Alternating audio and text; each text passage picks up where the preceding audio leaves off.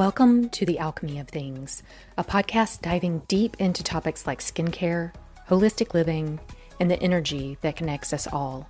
I'm your host, Brandy Searcy, founder and formulator of Rain Organica, where you'll find skincare you can take with you anywhere. How often do you check in with yourself to see what's causing stress in your daily life? And when you check in with yourself, do you ask if there are any things you can do to help alleviate the stress of a given situation? Like, is there anything you can do to change the situation somehow, or in some way make you worry less about what's going on with it? For me, I've developed the habit or the practice of checking in with myself fairly routinely about what's causing stress. And this is just in an attempt to live more mindfully and intentionally.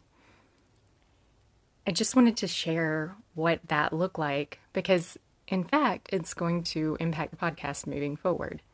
So when I decided to start the podcast, I did it because I was already blogging. However, for me, and I'm not sure about you, but I'll ask the question, do you tend to read blogs or do you tend to listen to podcasts? For me, I would always opt for a podcast over a blog. So for that reason, I decided, let me just try podcasting. And I love it. I mean, there's so much work that goes into each episode. It is essentially like writing a blog post and then also recording it. And there's editing on the back end because, of course, I make mistakes when I talk. So, and doing all of that before it airs. The problem for me is there's something about that weekly schedule, something about hitting the deadline on Wednesday that is playing with my mind. And for that and this is despite the fact that I have quite a few episodes already pre-recorded and already most of them pretty well polished and pretty much ready to air. But for some reason, that weekly schedule is just playing with my mind. And I realized that I probably dove into this way too deep to begin with. Instead of trying a weekly podcast, I think I should have given myself more grace up front and tried publishing every other week. So with that, I'm taking a step back from the weekly schedule to every other week instead, with bringing you the alchemy of things. And you'll hear, because a number of these episodes are pre-recorded, that I still make reference to in next week's episode. Just know when you hear that it actually means the episode in a couple of weeks. So we'll try this for a while, just until I can get into a better mental state around that schedule and around that deadline, which is just really messing with me. I really think by giving my mind the space of that extra week between episodes, that I'll be able to overcome the stress that's related to the podcast. And after I become comfortable with this bi-weekly schedule, move back up into weekly posting without this added stress. So if you're not giving yourself the space when you're able, and yes, I realize we're not always able to control every situation that is causing stress in our lives. However, if you're able to control just one area that's creating stress in your life, what would that look like? Would you be willing to try it? Would you be willing to share it? You can always reach me at info@rainorganica.com. Okay, let's get into today's episode. The information shared in this podcast is in no way intended to replace or substitute for information received by a medical doctor, healthcare worker, holistic healthcare practitioner, functional medicine doctor, or any other type of medical professional. Today, we're talking about aromatherapy, specifically how aromatherapy helps your mind, body, and spirit. So what is aromatherapy? Simply defined, aromatherapy is the use of essential oils extracted from aromatic plants for their therapeutic benefits.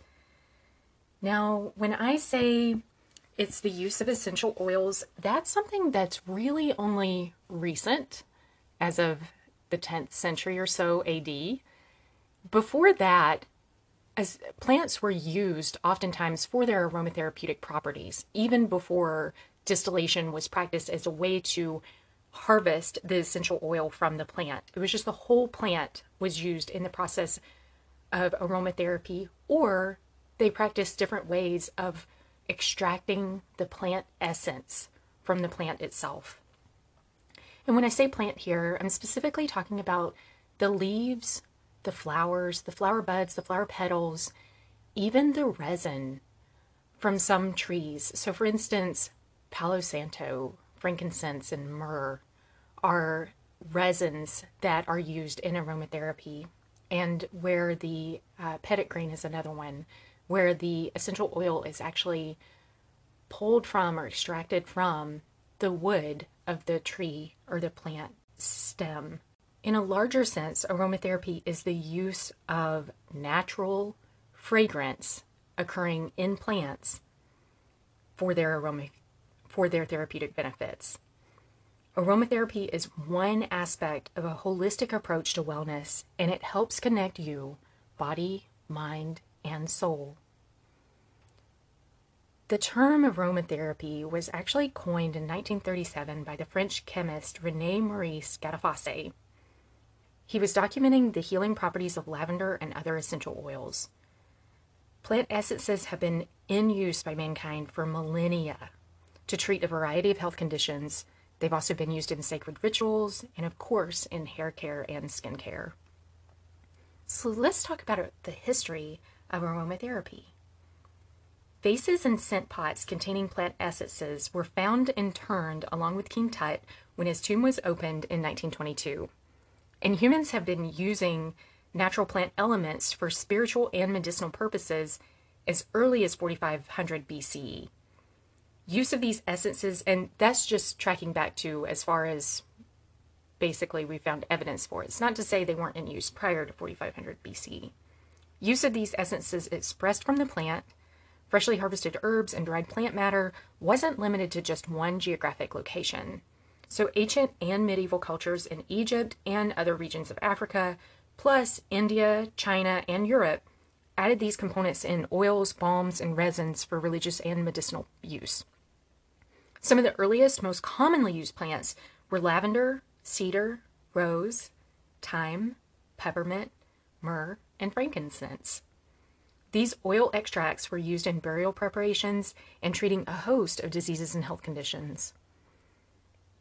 Prior to the discovery of distillation as a way to extract the essential oils, which was discovered by the Persians in the 10th century, it was common to soak plant matter in oil or animal fat and then to strain off the plant material, replacing it with fresh material every few days until the desired level of fragrance was achieved within that oil or animal fat. Another way of creating aromatherapy oils was to press the plant matter. So a heavy stone would be rolled through a long trough that was lined with the plant matter and then filled with a carrier oil such as olive oil, so that as that stone rolled along, pressing all of the flowers or the petals lining that trough, and the olive oil came along with it, it would pull those natural essences and those natural fragrance compounds from the plant. Distillation of essential oils came about in the 10th century AD, and an Arabian physician known as Avicenna experimented with the use of distillation to extract the natural essence of the plant. Along with the essential oils, floral hydrolates, which are also known as floral distillates and floral hydrosols, were produced during the distillation process. We talked about hydrolates and hydrosols and how they differ from floral waters in last week's episode. So if you didn't catch that, you might want to head back and give it a listen. Rose hydrosol was renowned for its healing properties in medieval Europe, and that was likely heightened by the marketing efforts of the new use of distillation in creating essential oils. So distillates are a byproduct of the essential oil production, and a lot of distillate is created in relation to the amount of essential oil produced. And again, we talked about those numbers a little bit in last week's episode. Let's now talk about let's just launch into it. So during the Great Plague that swept through England between 1665 to 1666, cathedrals were fumigated with sulfur, hops, pepper, and frankincense. Incense was burned indoors and in the streets in an attempt to control the spread of the plague. Perfumed candles were burned in sick rooms and hospitals, and doctors even wore masks that looked like beaks. And inside those beaks was a blend of herbs and other ingredients known as theriac. Theriac has a dark history going all the way back to the year 120 BC. Mithridates VI was the king of Pontus, and this was an ancient country that lies in a region of modern-day Turkey along the southern coast of the Black Sea. Like many rulers of his time, Mithridates VI worried about being assassinated by poisoning, so he sought a universal antidote to all poisons.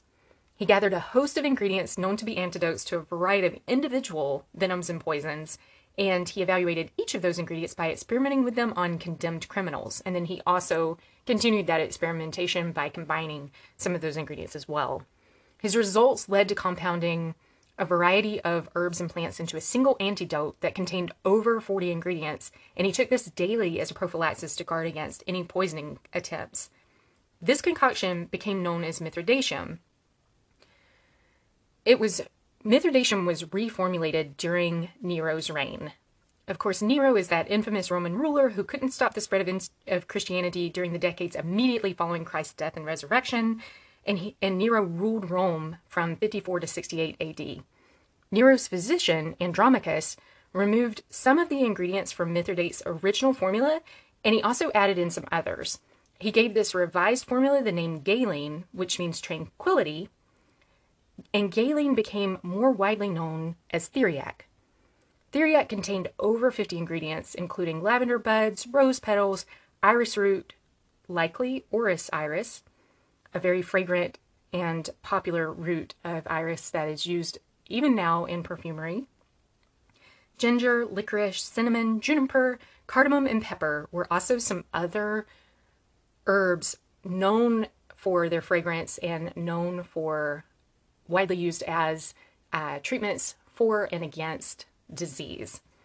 This concoction was placed into the bill or beak of the plague doctor mask, and both Mithridatum and theriac were commonly prescribed as internal remedies for those with the plague, and they were also used as plasters, which were applied 3 times a day in those who suffered skin boils due to the plague. While a great number of plants and their essential oils display antimicrobial activity, use of essential oils in treating ailments far surpasses just serving in an antimicrobial capacity. It's also worth mentioning that a few essential oils demonstrate an antimicrobial nature in clinical studies much more abundantly or much more significantly than they do in petri dishes. And the likely reason for that is that these essential oils are actually stimulating our own immune systems. Now, this isn't surprising because nowadays it's common to use plants and, well, most commonly plants as adaptogens. And it's a known thing that certain plants, I mean, this has been studied, and there are definitely papers in the scientific community on it, how some plants can upregulate or downregulate certain properties of our immune system and certain categories of our immune system. So our immune system is composed of T helper cells and also T suppressor cells, and certain plants and herbs can upregulate or downregulate those responses. And since essential oils come from plants, it's just not surprising that some of them would display the same kind of adaptogen quality. Essential oils have been employed for treating asthma, high and low blood pressure, a variety of reproductive complaints. So essential oils can be used to prompt labor, and they can also be used to regulate menstruation. And the use of essential oils continues beyond just treating the body. A number of essential oils have been used to treat mental health conditions ranging from fear and paranoia to hypersensitivity, impatience, irritability, panic, and even hysteria. Because of our sense of smell is part of our limbic system, and our limbic system is responsible for processing our emotions and forming memory. So fragrance can deeply impact our mood. Several studies have shown that essential oils can improve memory, and one study in particular that was conducted recently in 2017 showed that rosemary essential oil helped a group of teens with memorization tests. There have also been a number of studies looking at the EEG patterns of the brain and these These studies are recording the alpha, beta, theta, and delta waves within people's brains when they inhale different essential oils. You can find each of these studies linked in today's show notes. Plant essences have long been used in spiritual rituals. And is it any wonder? These plant essences have been defined as life force of the plant, ebbing and flowing throughout the day in connection with the rhythm of nature, sunrise and sunset, and the progression of the seasons. As ceremony and ritual were intended to connect us more closely to the higher force of the universe, is it any wonder that essential oils are a way for mankind to feel more connected with the Creator? Kurt Schnobolt points out that aromatherapy is able to help people realize health in a way that science alone cannot hope to achieve. And why is this? It's because aromatherapy accepts and integrates the phenomenon of the soul. Before we move on from this part of the conversation, I'd like to ask one more question. Do you think plants are sentient? Robert Tisserand eloquently wrote of these plant essences. Essences are like the blood of a person. They are not the whole plant, but are whole organic substances in themselves. Like blood, they will die or lose their life force if they're not properly preserved. Like blood, they incorporate the characteristics of the body from which they came. And here he's talking about the plant from which they came. They're like the personality or spirit of the plant. The essence is the most ethereal and subtle part of the plant, and its therapeutic action takes place on a higher, more subtle level than that of the whole organic plant, or its extract having in general a much more pronounced effect on the mind and emotions than herbal medicine. The magnificence of the universe truly cannot be overstated. If you'd like to try aromatherapy, now's a great time to reach for some of Rain Organica's products.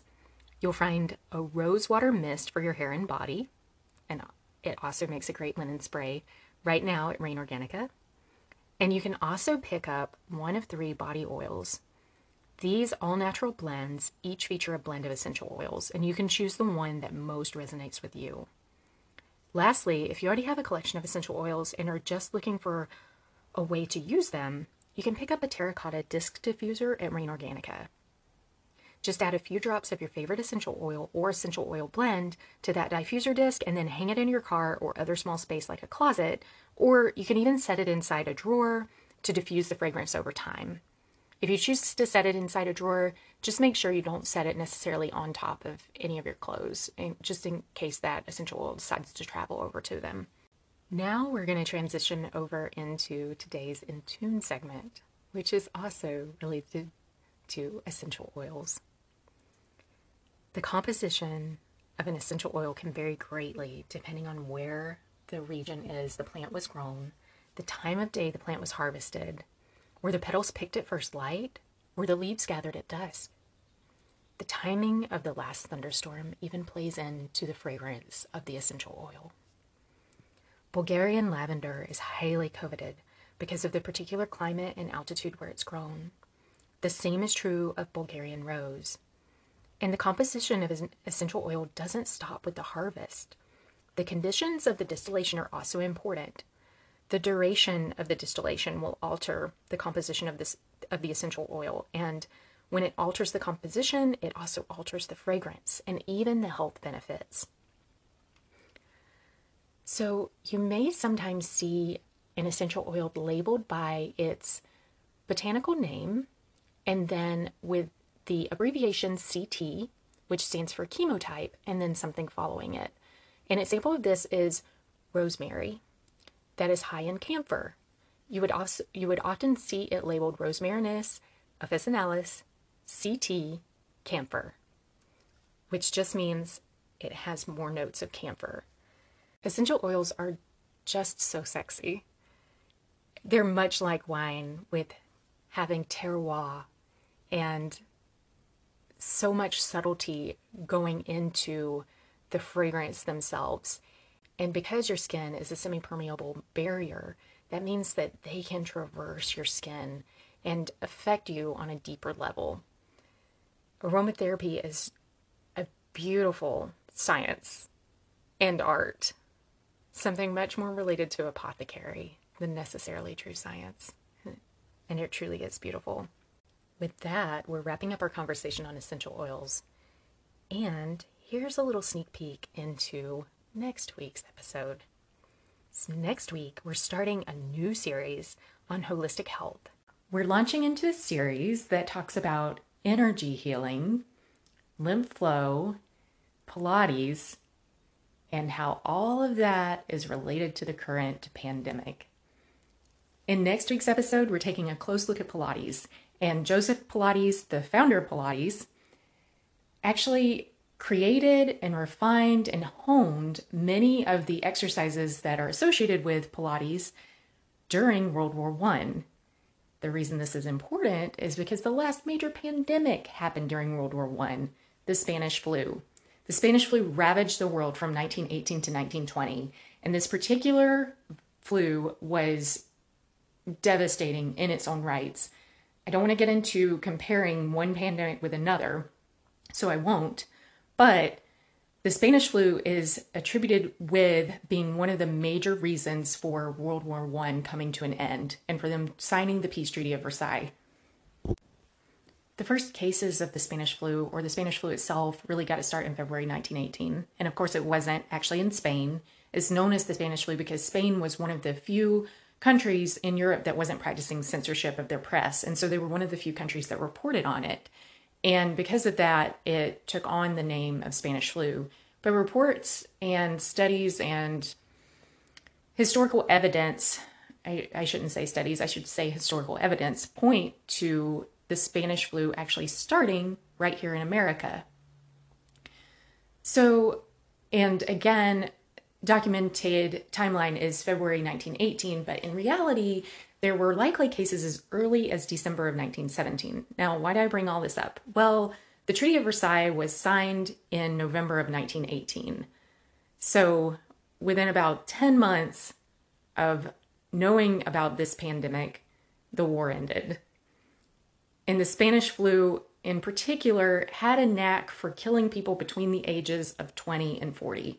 We're going to talk about this in more detail next week. The reason that's important is because that's kind of the age group that Joe Pilates was working with while he was working with hospital patients on the Isle of Man. So next week is all about Pilates and its relationship to a pandemic and exactly why, or some theories as to why it might have been so protective for the people that Joe was working with. The week after that, we're going to take a deep dive into lymph drainage and lymph flow. And then in week 3, my good friend and acupuncturist, Dr. Leslie Deans, will be on the show to share some additional information. Not necessarily maybe so much about lymph, but about energy healing, specifically acupuncture. So stay tuned to those episodes. I hope you're excited for those episodes. If you know somebody who might enjoy that upcoming series, would you be so kind as to share this with them? And if you have a quick second, would you consider leaving a review for The Alchemy of Things? Thank you so much for your time. Until next time.